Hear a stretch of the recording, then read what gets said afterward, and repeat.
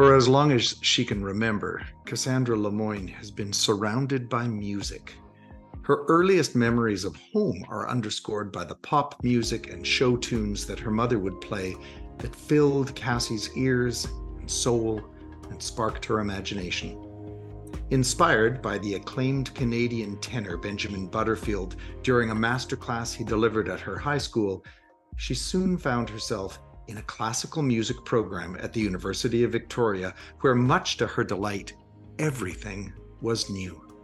She delighted in the adventure of living in a kind of translation, not simply of language, as much as the classical opera repertoire demands, but of a complete newness of her experience of learning and of music. Sitting in a lecture hall or concert venue with classmates that appeared to her to have been immersed in classical music from infancy cast her in this intriguing and welcomed space of curiosity. Following graduation, she stretched her limbs and traveled to Europe, and shortly after attending the Salzburg Festival at the very zenith of the European opera world, Cassandra moved to Denmark, where she continued her studies at the Royal Danish Academy of Music, the Opera Academy, and the Royal Danish Opera, and has now established herself as a highly sought-after soprano with professional roles that have ranged from Mozart to Puccini, as well as Sondheim and Lloyd Webber, when she appeared as Christine Daae in a Danish production of The Phantom of Opera in 2018. My curiosity around this idea of living creatively in translation began as an offer of the image of a doorway. As I enter into this conversation, I find myself drawn to the image of doors and doorways, and how your career and life path has presented you with doors to be discovered, how you have unlocked and opened and passed through them, and in order to do so, how you've been invited to live and learn and come to love navigating in a kind of translation. And while you acknowledge growing up surrounded by music, which was always on in your home, you've described your mum always making sure there was music around. You've also described your formal entry into the world of classical music as coming in the back door. What did you mean by that? Yeah, because the music that was always on and always playing was a little bit more whatever was on the radio or what, top 40s and, kind of decades, hits of decades from the last 50 years. And Mm. I somehow, in my musical consciousness, music before that time really didn't enter my consciousness until much later. And I think the only kind of other music I learned about was maybe musical and jazz through going to school and studying it. But then I started to take voice lessons and found out that there was this whole other tradition for music making that came from this continent of Europe, uh, which my dad came from. My dad is from Portugal, and so it intrigued me already from the beginning because it had a kind of a tie to, yeah, this other world and history, and it just sounded completely different. And I always liked listening to film music, which also is really inspired by classical music. So I think just in kind of just gathering different interests, finding out that there's a little bit more to this genre, or a little bit, that is actually the musical Rent is inspired by the opera La Boheme, and the musical Miss Saigon is actually based off of Madame Butterfly. Like, it felt like I went backwards in terms of reference, because I was interested in the backstory of all these things, and so I would really already nerd out about all of the details about where these different shows and musical traditions came from. And so I think in just my own research musically and on the internet, or what was the internet when I was that young, Mhm. what I could find out ended up being, yeah, so much deeper than I could comprehend. And so I think when I decided what I thought I wanted to do was musical singing, I thought, okay, maybe I should get like a really strong fundament in this classical singing technique. But then as soon as I came into that route, like you said, with the doors, they opened one by one. Oh, like, who's Mozart? Who's Bach? Strauss? What? Wagner? Fascinating. I, yeah, it kind of unfolded before my eyes as I was taking music history in first year of my bachelor's, and next to these pianists and violinists that have been playing Beethoven since they were 3 years old and didn't really think more about it. And I'm sitting here listening to the Ninth Symphony for the first time in my Uh, bachelor's of music. So, so somehow I just, without sounding super cheesy, it felt like some kind of calling that was like I was meant to go down that avenue and discover it at the time where my interest was at a mm, high, and where I was maybe receptive to the depth of mm, the music and the depth of the, and also the tonal language and the dramatic material for sure, because I had a dramatic education and had worked with texts and read plays, and so it just all of a sudden, like, going in to see my first opera as a 19-year-old, seeing that all of these different art forms that I like and are fascinated by met in a mm, medium in one place. And I thought, well, I thought I liked choir music, and I thought I liked theater, and I thought I liked film music, but here they are all represented in one place. I had no idea. So it just was like inevitability that I had to go down mm. that and find out what else was there. So many things have just come through for me as I was listening to you share that. Firstly, a reinforcement that doorways is exactly what you have been living, wherever those doors presented themselves. The other thing is how you have just created the very best I can imagine celebration of a learner's journey, that Mm. curiosity that you had. Oh, and without personal inhibition to say, oh, I should know this, or oh, silly me, or where have I been all my life. It was that, and I watching you go, no, that just was never a part of it, which is just such a beautiful liberation to trust that fascinates me, and there's a moment of wonder and wow, and what else. Mm. And so you find yourself traveling, not immediately upon graduating from high school, but after taking some time and probably playing in that world of what is my calling. And by the Mm. way, it doesn't sound cheesy at all. And perhaps we come back to that, how we trust our calling and our inner knowing. But you find yourself entering into and studying classical music at the University of Victoria, correct? Yes. Yeah.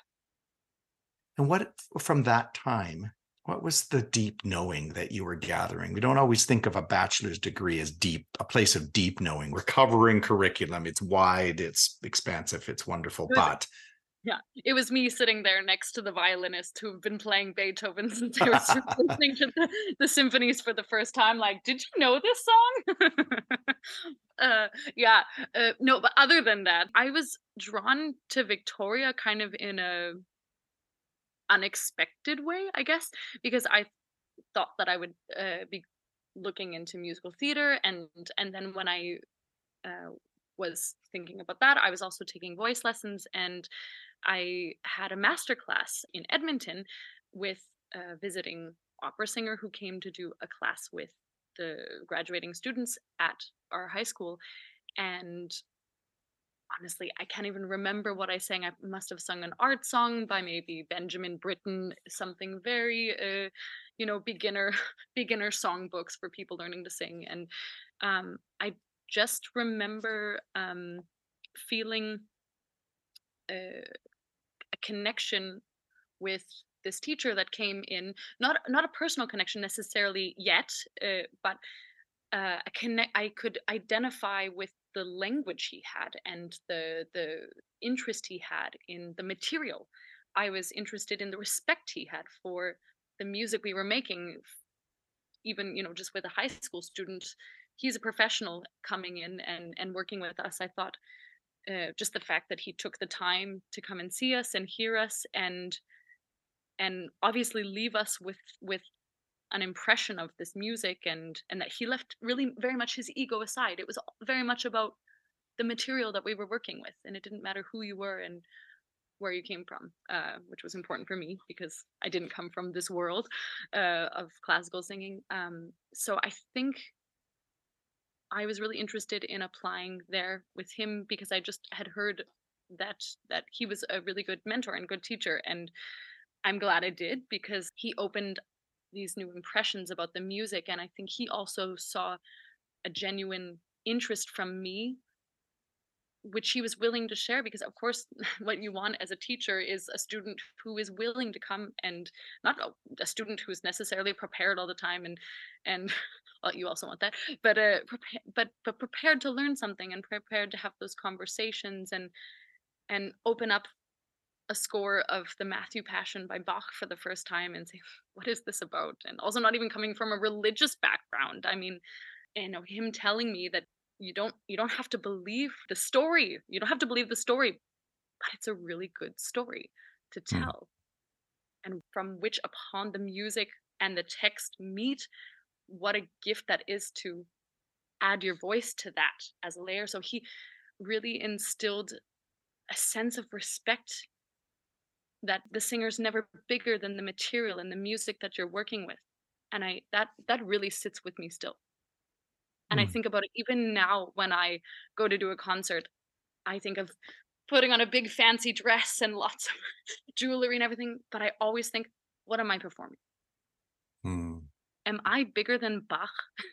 Am I bigger than this story that the music is telling? No. And that I'm always a kind of a servant to that music. And so there were some really important lessons there in Victoria that I learned that still sit with me today, that I maybe aware of it at the time or not, really had an impact to how I approach the music I do now, and the respect with which I come in. And it could be Bach, but it could also be something written by a composer 1 week ago.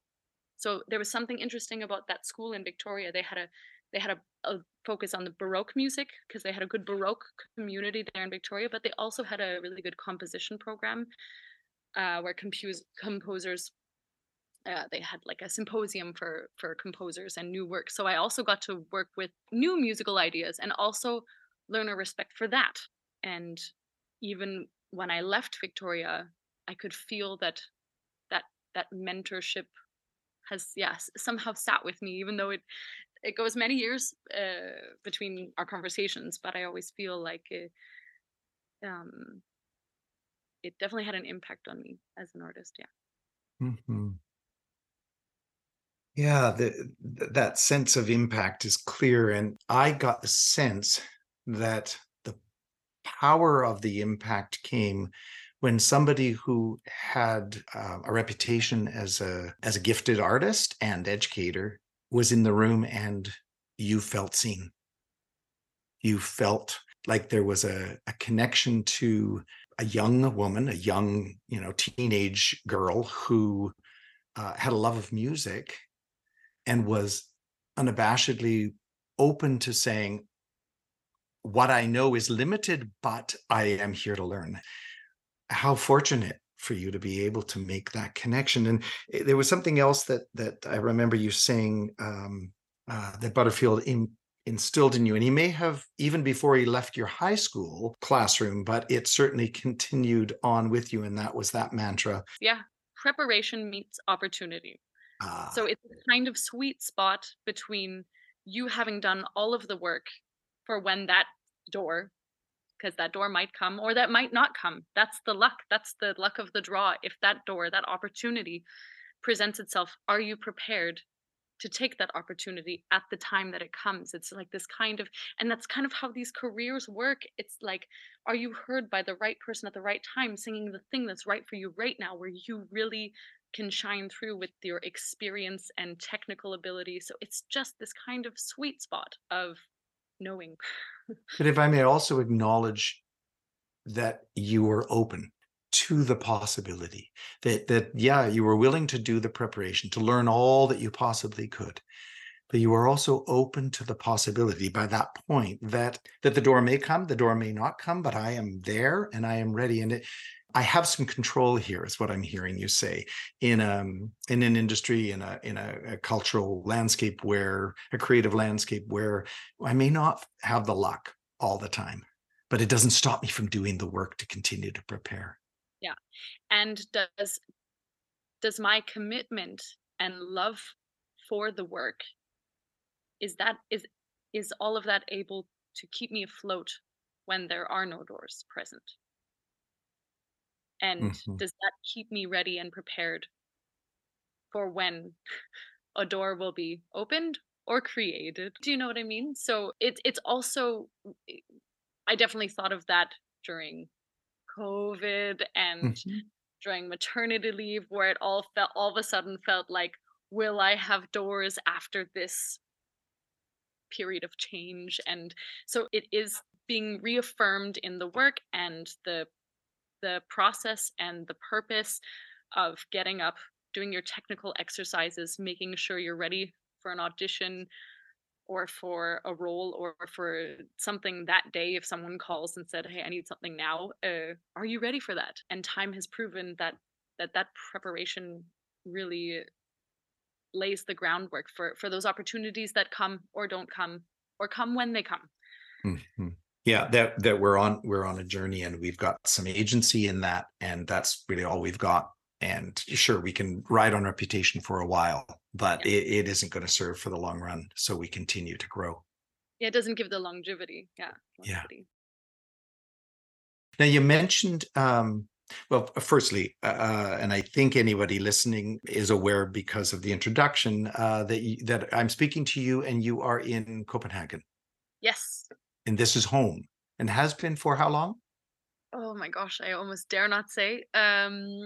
It'll be 11 years in February. Hmm. Wow. And I also dare not say, but will, that there is a story around, which is not fully true, but about getting to Copenhagen from somewhere else on the continent Yeah. by following a boy. Yes. I believe the headline was, "I came for a boy, but I didn't stay for the boy." Uh, hey, I was So young.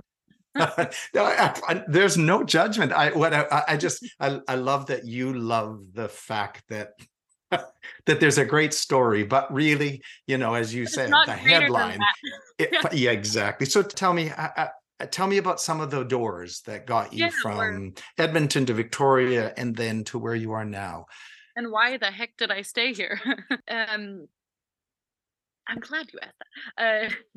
Because I mean, yeah, I just on a very practical note, my father being born in Portugal allowed me a very easy access card to the continent by having right to Portuguese citizenship, which I was very adamant on getting as soon as I turned 18. I like set everything in motion to get the citizenship, even though I had no idea what I was doing after my bachelor's in Victoria. I already knew I was going to end up on the continent. Also because education, I heard, was free, and I thought, oh, in this very precarious art form, I don't want to go years and years into debt. Just on a very practical note, that I didn't want to go into debt, work myself to the bone, and maybe not have job opportunities afterward. I wasn't interested in that insecurity. So I knew that in order to have access to that education, I would have to get my citizenship, and that was all already finished before I I was ready to move. And so by the time I was ready to move, that was in order and a lot easier than other people have had the process made. So from there, it was really just to figure out where it could make sense for me to go. And so I spent a summer studying in Salzburg, which is like a Disneyland for a classical musician in the summer, because and also a classical musician that loves musicals, because it's like it's the birthplace of Mozart and it's the setting of the movie The Sound of Music. So already two of my worlds met. Perfect collide. Yes. I mean, it was only a summer, but so cheesy and inspirational, and I loved it. And of course I saw all of the world's most famous opera singers while I was just there in a matter of 2 weeks, and so La Boheme with the great Anna Netrebko, and Elena Garancha singing Luciano Berio songs, which is like a 20th century composition, and it's awesome. With a Wonderful. new music ensemble. So like anything between like, and then also like seeing a really cheesy Sound of Music review group, like who's probably a bunch of music students that like in their summer vacation they put on dirndls and they sing songs from the Sound of Music. Ah, um and I stayed in the dormitory. The music dormitory is actually the big yellow house from The Sound of Music, which just the inside is just a bunch of student housing, but from the outside is still the house where she's going up the lane. I have confidence in it. So here I am in Salzburg, and taking lessons with a very renowned teacher and open to new influence and impulses. And one of those impulses uh, was a boy and a singer that then afterward romantically invited me to move to Copenhagen and then figure out where my next step would be. And that really gave me the opportunity, just financially and practically, to be on the continent, have a place to live, have a solid ground, and then take lessons. So I just, flew off to Berlin and flew off to Paris and did an audition here, did an audition there. It was so easy and not hmm. expensive and not complicated. And also, I started having lessons and doing auditions in that city, in Copenhagen. And I quickly found jobs to do and Hmm. teachers that I thought were very interesting and had new ears, fresh things to say, to my voice and to my technique, but also were encouraging of what I came with. That preparation meets opportunity, where they thought, well, why don't you just audition here now that you're Mhm. here? So after a year of studying privately, then I came into the academy in Copenhagen, and then subsequently went to the opera academy at the Royal Danish Opera, where I was in the opera house and working there and eating in the cafeteria next to the opera singers and having just free passes to go in and see every theater, ballet, opera, like eating it all up. I had nothing Mhm. to do but just see all of that for Go free through the doors. with my student card. Ding ding Yep. ding. So it was hugely inspirational time for me, which, yeah, didn't even end until, what, 2019, because I was like kind of through the education system, and here I was working simultaneously as a professional and having access to this education system and this institution where all of this great art and so many great artists were coming through. So huge privilege, huge gift to be working professionally and studying and having on a weekly basis material to inspire me. So it's a huge hub. Had no idea that it would be such a huge hub for so many musical styles, and like locally and internationally. So Hmm. I So didn't it see feels any. like perfect for somebody who has already acknowledged in this conversation that you, and again, forgive me if this is not what but there's this beautiful mashup, not all in one dish, but somebody who loves her musicals as much as her opera, as much as her pop, perhaps as much as the liturgical, and Mm, and you're in a hub. totally. The doorways have all brought you here. Yeah. Why would you Yeah. leave? Why would I leave? And not to mention yeah. So professionally, okay, why would I leave and reestablish a network and like it's that's one side of it, but also personally, it's really hard to get up, move somewhere, start over, learn a language or two or three, understand a culture. It's a lot of work. It's huge investment. So I can definitely say I'm definitely willing to work internationally, but I'm not willing to move again internationally, because it's been a huge investment and a huge personal sacrifice, although it's been a professional gift. We talked about the word or the concept theme of translation. And to be very clear, we're not talking about being lost in translation, but living and working in a kind of a translation, and not singularly of the language, although you just mentioned, learning multiple languages. You are in a hub.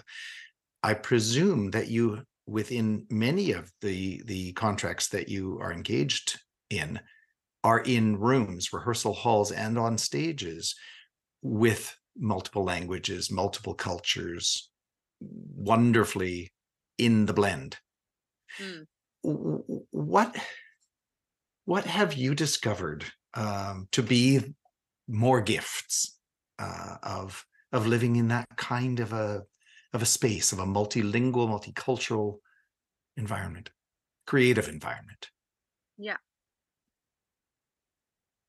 Well, I think in the beginning I was, not to throw me in a box with other North Americans, but a bit naive that my English could just help me everywhere and I could just float on by. And that is true in many cases. You can be understood, and for the most part, people speak English at an extremely high level. So on a working level, English is no problem. But as soon as the rehearsal has a break or is finished and people are gathering their things or going down to the cafeteria to get their lunch, or the director's having a private conversation with some of the actors or the singers, that's also interesting, also there's all of a sudden things that you want to be able to hear and follow along and keep up with. And so I realized really quickly that I can get by working in English, but if I want to expand my daily like just to have a better daily experience, I need to learn the language of what's going on around here, because and not just have to sit here and stare and then wait and say, what did she say and what did he say. Right. So I definitely got in the game really quickly in terms of understanding what people were saying. So I was very quick to understand and study the language in terms of understanding what people were saying. But because I'd never had a second language, a spoken second language, as I said, my dad came from Portugal, so I definitely grew up hearing other languages and listening to TV and radio and French in Canada. But it takes another part of the brain to speak another language and to construct sentences and understand grammatical structures and put thought to words. So that part took a little bit longer. Um, I'm afraid to say how long, because I don't want to deter people from moving to another country and learning another language, because they definitely should. But Danish is seen as one of the hardest second languages to learn. And they also say that Danish children are some of the latest to learn how to speak because of how difficult linguistically the language is. Wow. Um, so at least it gave me a little bit of a grace, that, okay, it is a difficult language. Um, and I was also surrounded by Swedish and Norwegians that made fun of the Danish language all the time. So I had people I could kind of relate the struggle with.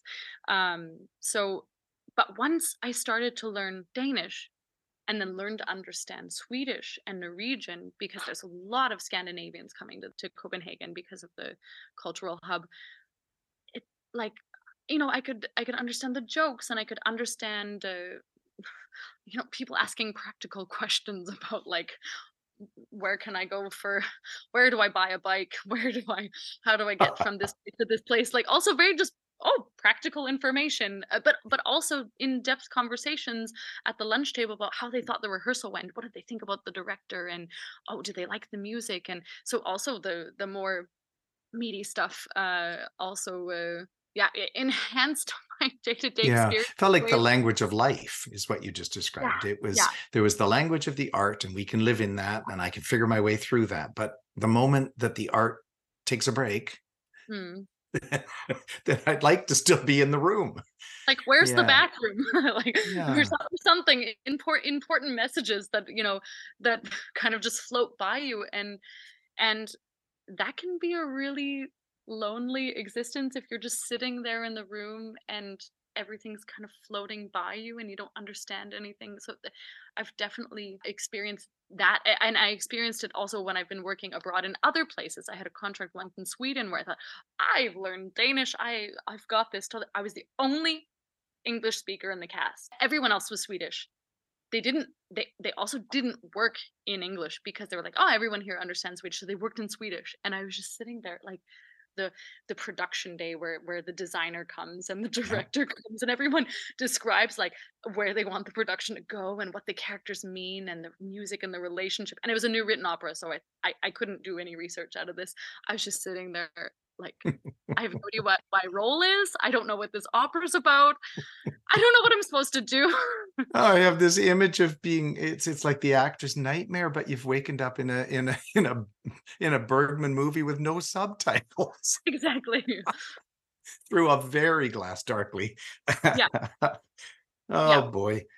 Um so but Those were so the early years. I've got to say that is not anywhere near my experience now. It's much smoother and much more exciting to follow along. and to the point of as we first met before we hit the record button today, you acknowledged I haven't spoken in English, in conversational English, in quite a while. So no worries, your English is still there and foundational, but you're living in a now no longer translation, but in a new tongue. Yeah. And it's funny when I visit Canada once a Hmm. year or something, people in Edmonton, where I come from, ask me, "Where do you come from?" They can we have a little bit of an accent. Is Yes, that you do. Oh man. But I get that every day in Denmark. People are like, "Where are you from?" So it's also I've learned the language and I've integrated it as much as possible. And next week I'm doing the citizenship test, so I'm very much like on top of how I integrate professionally and personally. But I'm reminded every single day, you come from somewhere. Where do you come from? You're not. Yeah, you're in the doorway still for others that are on one side or the other. And your daughter, is she learning English, Danish, Swedish, English and Danish. English and Danish? But I have to say, it's a struggle to teach her Danish at home, to teach her English at home, because I still struggle with that daily identity of having to defend me as a Canadian being here in Denmark every day, just personally, like still trying to assimilate and integrate and speak Danish. So I find myself even I will speak Danish with my Danish daughter. So it's still, but so I have to remind myself, no, I'm gonna help her if I speak English. And it's Mhm. funny because my dad experienced the same thing when he immigrated from Portugal to Canada. He was so set on because he was embarrassed that he came from another place, and so he spoke English at home and spoke English with us and spoke English at school. And it's like he kind of left the Portuguese out, and of course that's a real shame for me because that would have really given me some tools from an early age. And we know that children learning many Mhm. languages already from a young age does something to the brain and the connections that it creates, and it's very important for their Mhm. development. So I have to remind myself to drop my ego again and speak English for her sake, as well as mine, to keep my Well, it was an interesting. I heard you say defend myself for being from elsewhere doing the work here. Now you're soon to be a citizen. Do you hopefully in I pass the test. Yeah. Well, we're just gonna assume the best for you. Yes. And as you think forward into that, might that sense of needing to defend, I mean, once you are Danish, Canadian, Portuguese, citizen of Mhm, the world, mhm. um, do you anticipate that shifting and changing? Or more to the point, what do you anticipate shifting? Mm. I know what I want to shift, and like I know the reasons that I'm taking the Danish citizenship are it's a bit double because I I want to like have that crossed off my list of like that's something I've done. I've done the language test, and I've been here X amount of years, and I've done a secondary education here, and so it's just another thing to kind of cross off the list. But I'm also taking it because I want to open the door back to Canada as well. And in order to secure my seniority, I think it's called, with the amount of years and time I've studied and lived in Denmark, without losing those years. If I leave Denmark and come back to Denmark, then it's as if I never lived in Denmark before. So on a very practical Okay. level, it's also to open the door back to Canada Mhm. for me and my family, personally, as well as maybe hopefully one day professionally. There's an interest that I've had because I left Canada as a young person and student that I never really got to figure out, oh, how is the music and opera industry in Canada, and how does that work, and how do people work? So I never got to find out because I've spent all my professional years in Denmark. So And I am seeing this incredible, powerful umbrella again appear of preparation meets opportunity. That this is not just about preparing my life as an artist. This is about being intentional about my life and my living and the choices that I am making in designing yeah, my world. and now not only for me, but for the future of my family, which is more than just me now. So I'm interested in giving them that opportunity, as my dad gave me that opportunity to become a Portuguese citizenship, to give them back that connection and possibility. And also myself, because as much as I get like confronted with every day here in my life in Denmark that, oh, you're a Canadian in Denmark, I actually get further and further away from that Canadian identity, which I'm so often labeled as. And I feel that's somehow in a dissonance with what people are seeing and asking me daily questions about. Hmm. I want to shift gears for a minute Yes. and touch on the idea of, and I put air quotes around this, perfection. I haven't heard AI. Is that- That's something else, given what it, we were just it's talking like about. some weird kind of sign from above, like, but also like So, take it seriously, but not too seriously. so, so if that remains in the recording, I have to explain what just happened. I What must have happened? used my hands in a way that I had taught the Zoom AI master, wizard, monkey, clown. And all of a sudden, balloons were released, hot air balloons. So It's I like will keep my hands down on my desk and behave myself and release no more joy into the world. No, as and perfection maybe so often that is does. perfection, isn't it? Wonderful, wonderful smackdown. And the reason I put those powerful air quotes around, which is what released those balloons, I think, was that I don't want to label. I know that it's been a part of an earlier conversation that you and I have had, but and you yourself acknowledged that, especially in the world of classical music, as perhaps analogous to the world of classical dance, that as close to perfection as possible is an ideal that we seek. But I'm curious to know how it's felt at play in your creative journey, and especially in this world of the classical pursuit. Yeah. So, I mean, as I mentioned in the beginning, I was learning about Mozart and Bach with totally fresh eyes.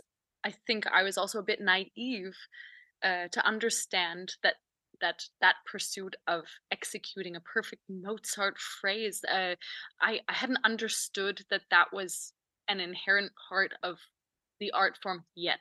And I somehow want to say luckily, because I think that prevents a lot of people from pursuing that music or feeling access to that music, because that they know that is an integral part of those forms, that sometimes that perfection often robs the joy and creativity, the feeling of creativity. I think sometimes, am I a creative artist? I just reproduce what someone had as a recipe that someone has given to me.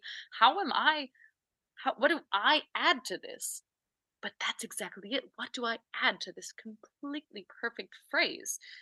um and I think the perfection is the one layer, but then there's the other layer where the artist comes in after having executed technically a perfect phrase.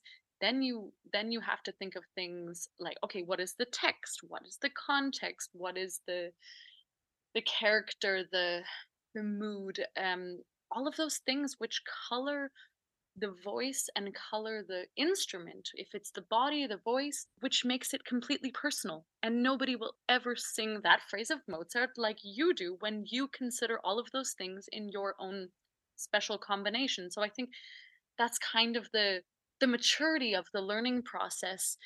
It's it's a hair fine balance, uh, and it takes so many years, and from one day to the next, it feels different. So it's one of these things that makes the work exciting, but also puts you in shackles because it still has to be produced in a way that is standardized by all the traditions that come before. So you can't walk into it without knowing that tradition, because then you would somehow miss the point. But but then freeing yourself from the form and the structure by putting what you yourself as the artist knows to be true in this context, to create it into something living. I don't know, if I hope that makes Mhm. sense. It makes such perfect sense. And may I say that it feels like you have a very healthy relationship with the work as it is, as demanding as it is, and you want it to be. I clearly see you want it to be that demanding. Um, and yet at the same time, it feels more like mastery that you are in pursuit of than perfection. That sense of, although you didn't use the words, I got the sense that you acknowledge that you get to be in collaboration with the composer, even if the composer has been gone physically from this earth for hundreds of years, that you get to meet in that space and honor and acknowledge what the composer's contribution has been, without putting them on a pedestal such that you are just simply bowing down and crushing your own ability to contribute. So that there's this beautiful sense of collaboration, not just with the living artists in the room, but and with the living audience you're in preparation for, but with if you will, the masters who have offered their work Mm. to you in this moment. Yeah, very much so. Yeah. And also because it's, like I said earlier, with being a pupil of Ben's during my bachelor's, he also taught me this kind of power of collaboration. I love that you talk about this collaboration with the composer, because like we have this material, so it, here it is, this is what I'm working with. But you're also, since when do you hear a classical singer singing alone? No, they're together with an orchestra, they're together with a cellist, this violinist, and if you have a conductor or not, there's someone who's leading or taking the lead here and there. So there's so much give and take happening, that although you have to prepare with that perfectionist kind of hat on, of just knowing the pitch and the rhythms and all of the technical elements, you have to come into the room, the working room, open to receive all of these impulses from all of these other instruments and people who come with their own input. And that just creates something much larger than the music, than you. So then you somehow worry less about being perfect, because it's not about being perfect. It's about doing my material right and they're doing their material right. But together in conversation, they that that creates something that is really interesting for people to hear. And that's why people love live performance. We're not Mm. interested in hearing the perfect Maria Callas recording. And by the way, which isn't perfect, and so many people recognize isn't perfect, and that's why they love it, because they love the live quality feeling. they get when they put a record on and they feel like they're in the room with her, because it's not perfect. And it's so important to be reminded in this art form that continues to somehow set Olympic records for what people can do while they're singing, acrobatics and singing high notes and all these things, but that it's actually not about that. It's not being about being a show pony.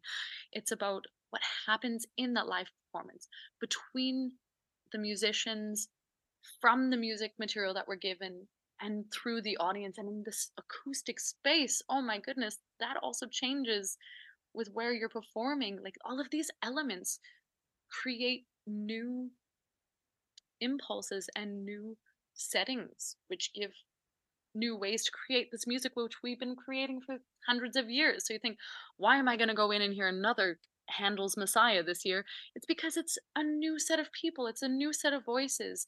It's music I know, but I can hear it in a different way. Like, why do we like to hear cover bands? I want to know what they're going to do with this music. So it's coming back to something that you know and recognize and acknowledge to be fundamental, but what can it bring us this time? And I think that's so exciting. I love Mhm. doing Handel's Messiah every single year.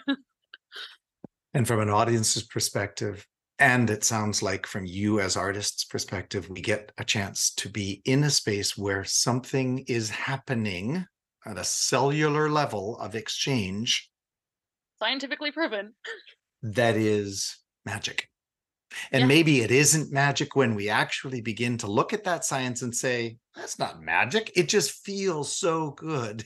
It feels, as my 5-year-old grandson said about something that he experienced on the weekend, and it was just an everyday moment. He said, oh, that feels so satisfying.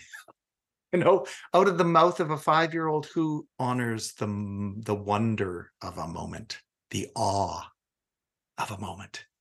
And this is why we can also go on the same walk in the same stretch of woods on one day, and another day where just a small different weather change or a different time of the day or a different time of the year, you notice different details about the same path that you're walking. And if you're open to that, can move you in a different way and call forth different feelings and expressions and reactions from you. So it's that feeling. Do you know what I mean? I do. I totally do. I think we are attuned here. Yeah. Yeah. Yeah. It's amazing that I'm kind of almost surprising myself that I can still pick up the same music every year and just like come at it with this excitement of like, oh, how is it going to be this year? Yeah. Yeah. And may it always be so. May the doors continue to open to excitement, to the possibility of what's next, what's now, what's gonna happen when we put this group together with this particular point of connection. It's And I lovely think to see you just light up in the space of realizing the life that you have designed is a life you are loving. and I think it's so important and worth mentioning that these feelings and that feeling about the work can easily be forgotten in an industry that is like that's very pressed, like stressed and stressful, being a freelancer, not knowing where your next gig is in a few months time or in a year's time or in a year and a half time, that sometimes it's difficult to remember why you're there and why you're doing it. So it's also really nice to have these conversations that reaffirm that feeling of purpose and why you're doing it. So I would challenge myself to revisit this conversation, because just in the everyday of like, oh, what's my schedule today? I have to run here, run there, and oh, I have to send an email, I have to do an audition there for this. There's so many other things that flood the the career that have nothing to do with the work, and I wish Mm. it weren't so, but they fill a lot of time and they fill a lot of energy.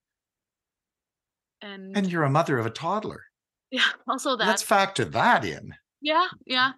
Oh, but that's a gift. That that It is that is. is lovely. It's and that call to be present and play Mm. and experience things with her through her eyes for the first time. I mean, that's, I don't want to say What it's it's all easy. about. That's not easy, but that it compares nothing somehow to the stress of being a freelance classical singer, musician trying to make ends meet. Yeah, yeah. Yeah. We talked briefly, just mentioned, we dropped it in this notion of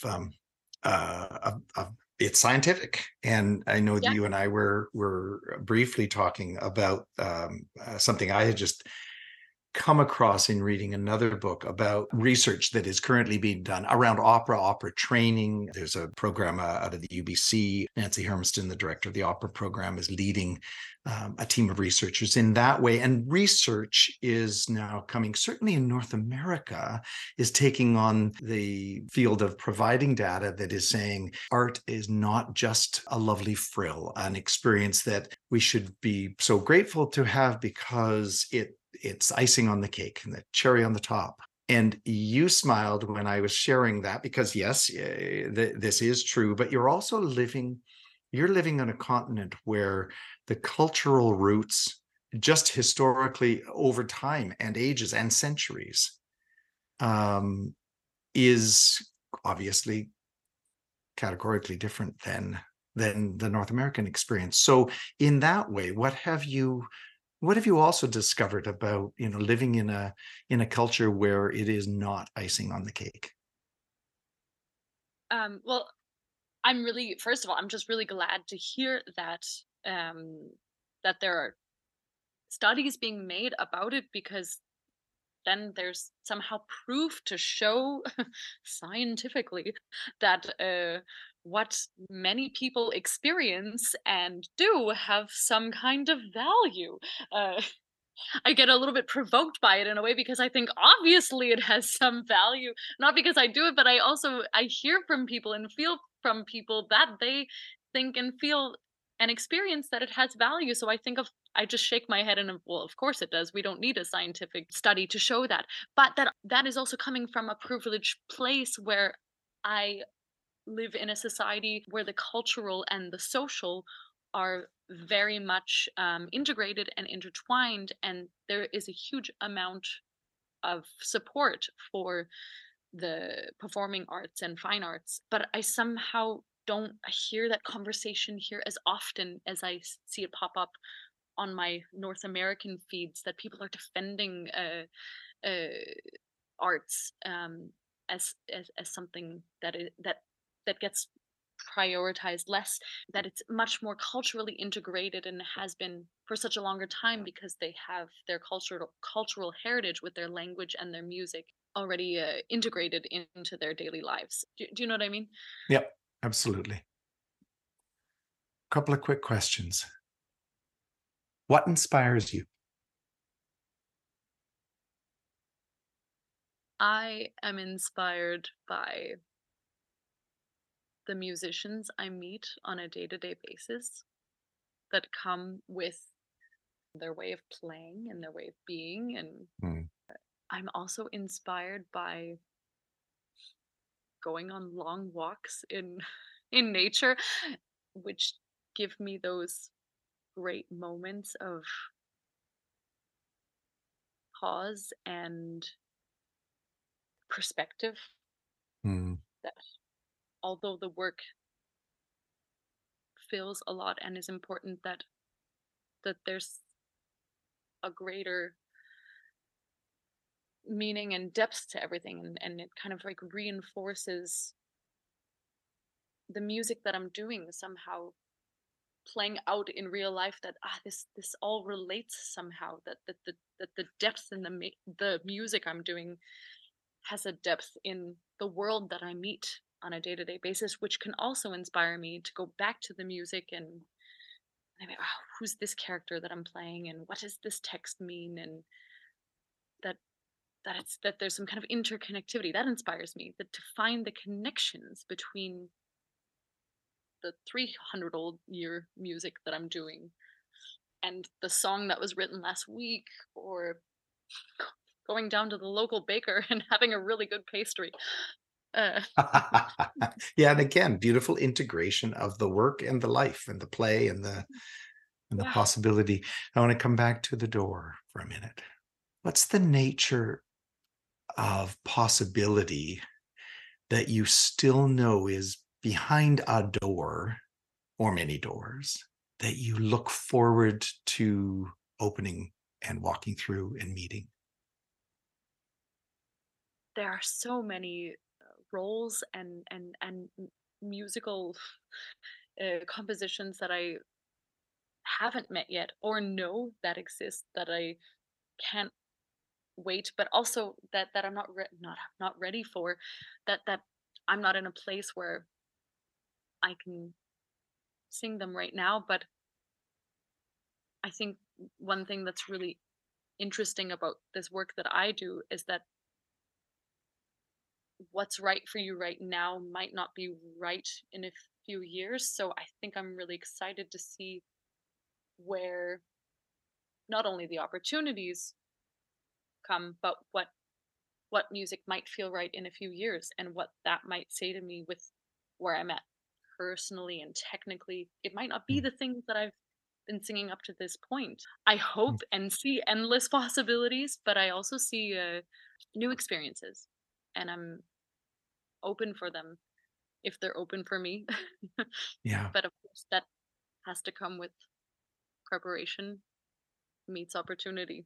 And it feels like we've been talking about translation, but I'm hearing translation is also transition. Hmm. Hmm. And that you will be open and ready for whatever is demanded. Yeah. Yeah. Hmm. I want to thank you for this conversation. It's been lovely. Thank you.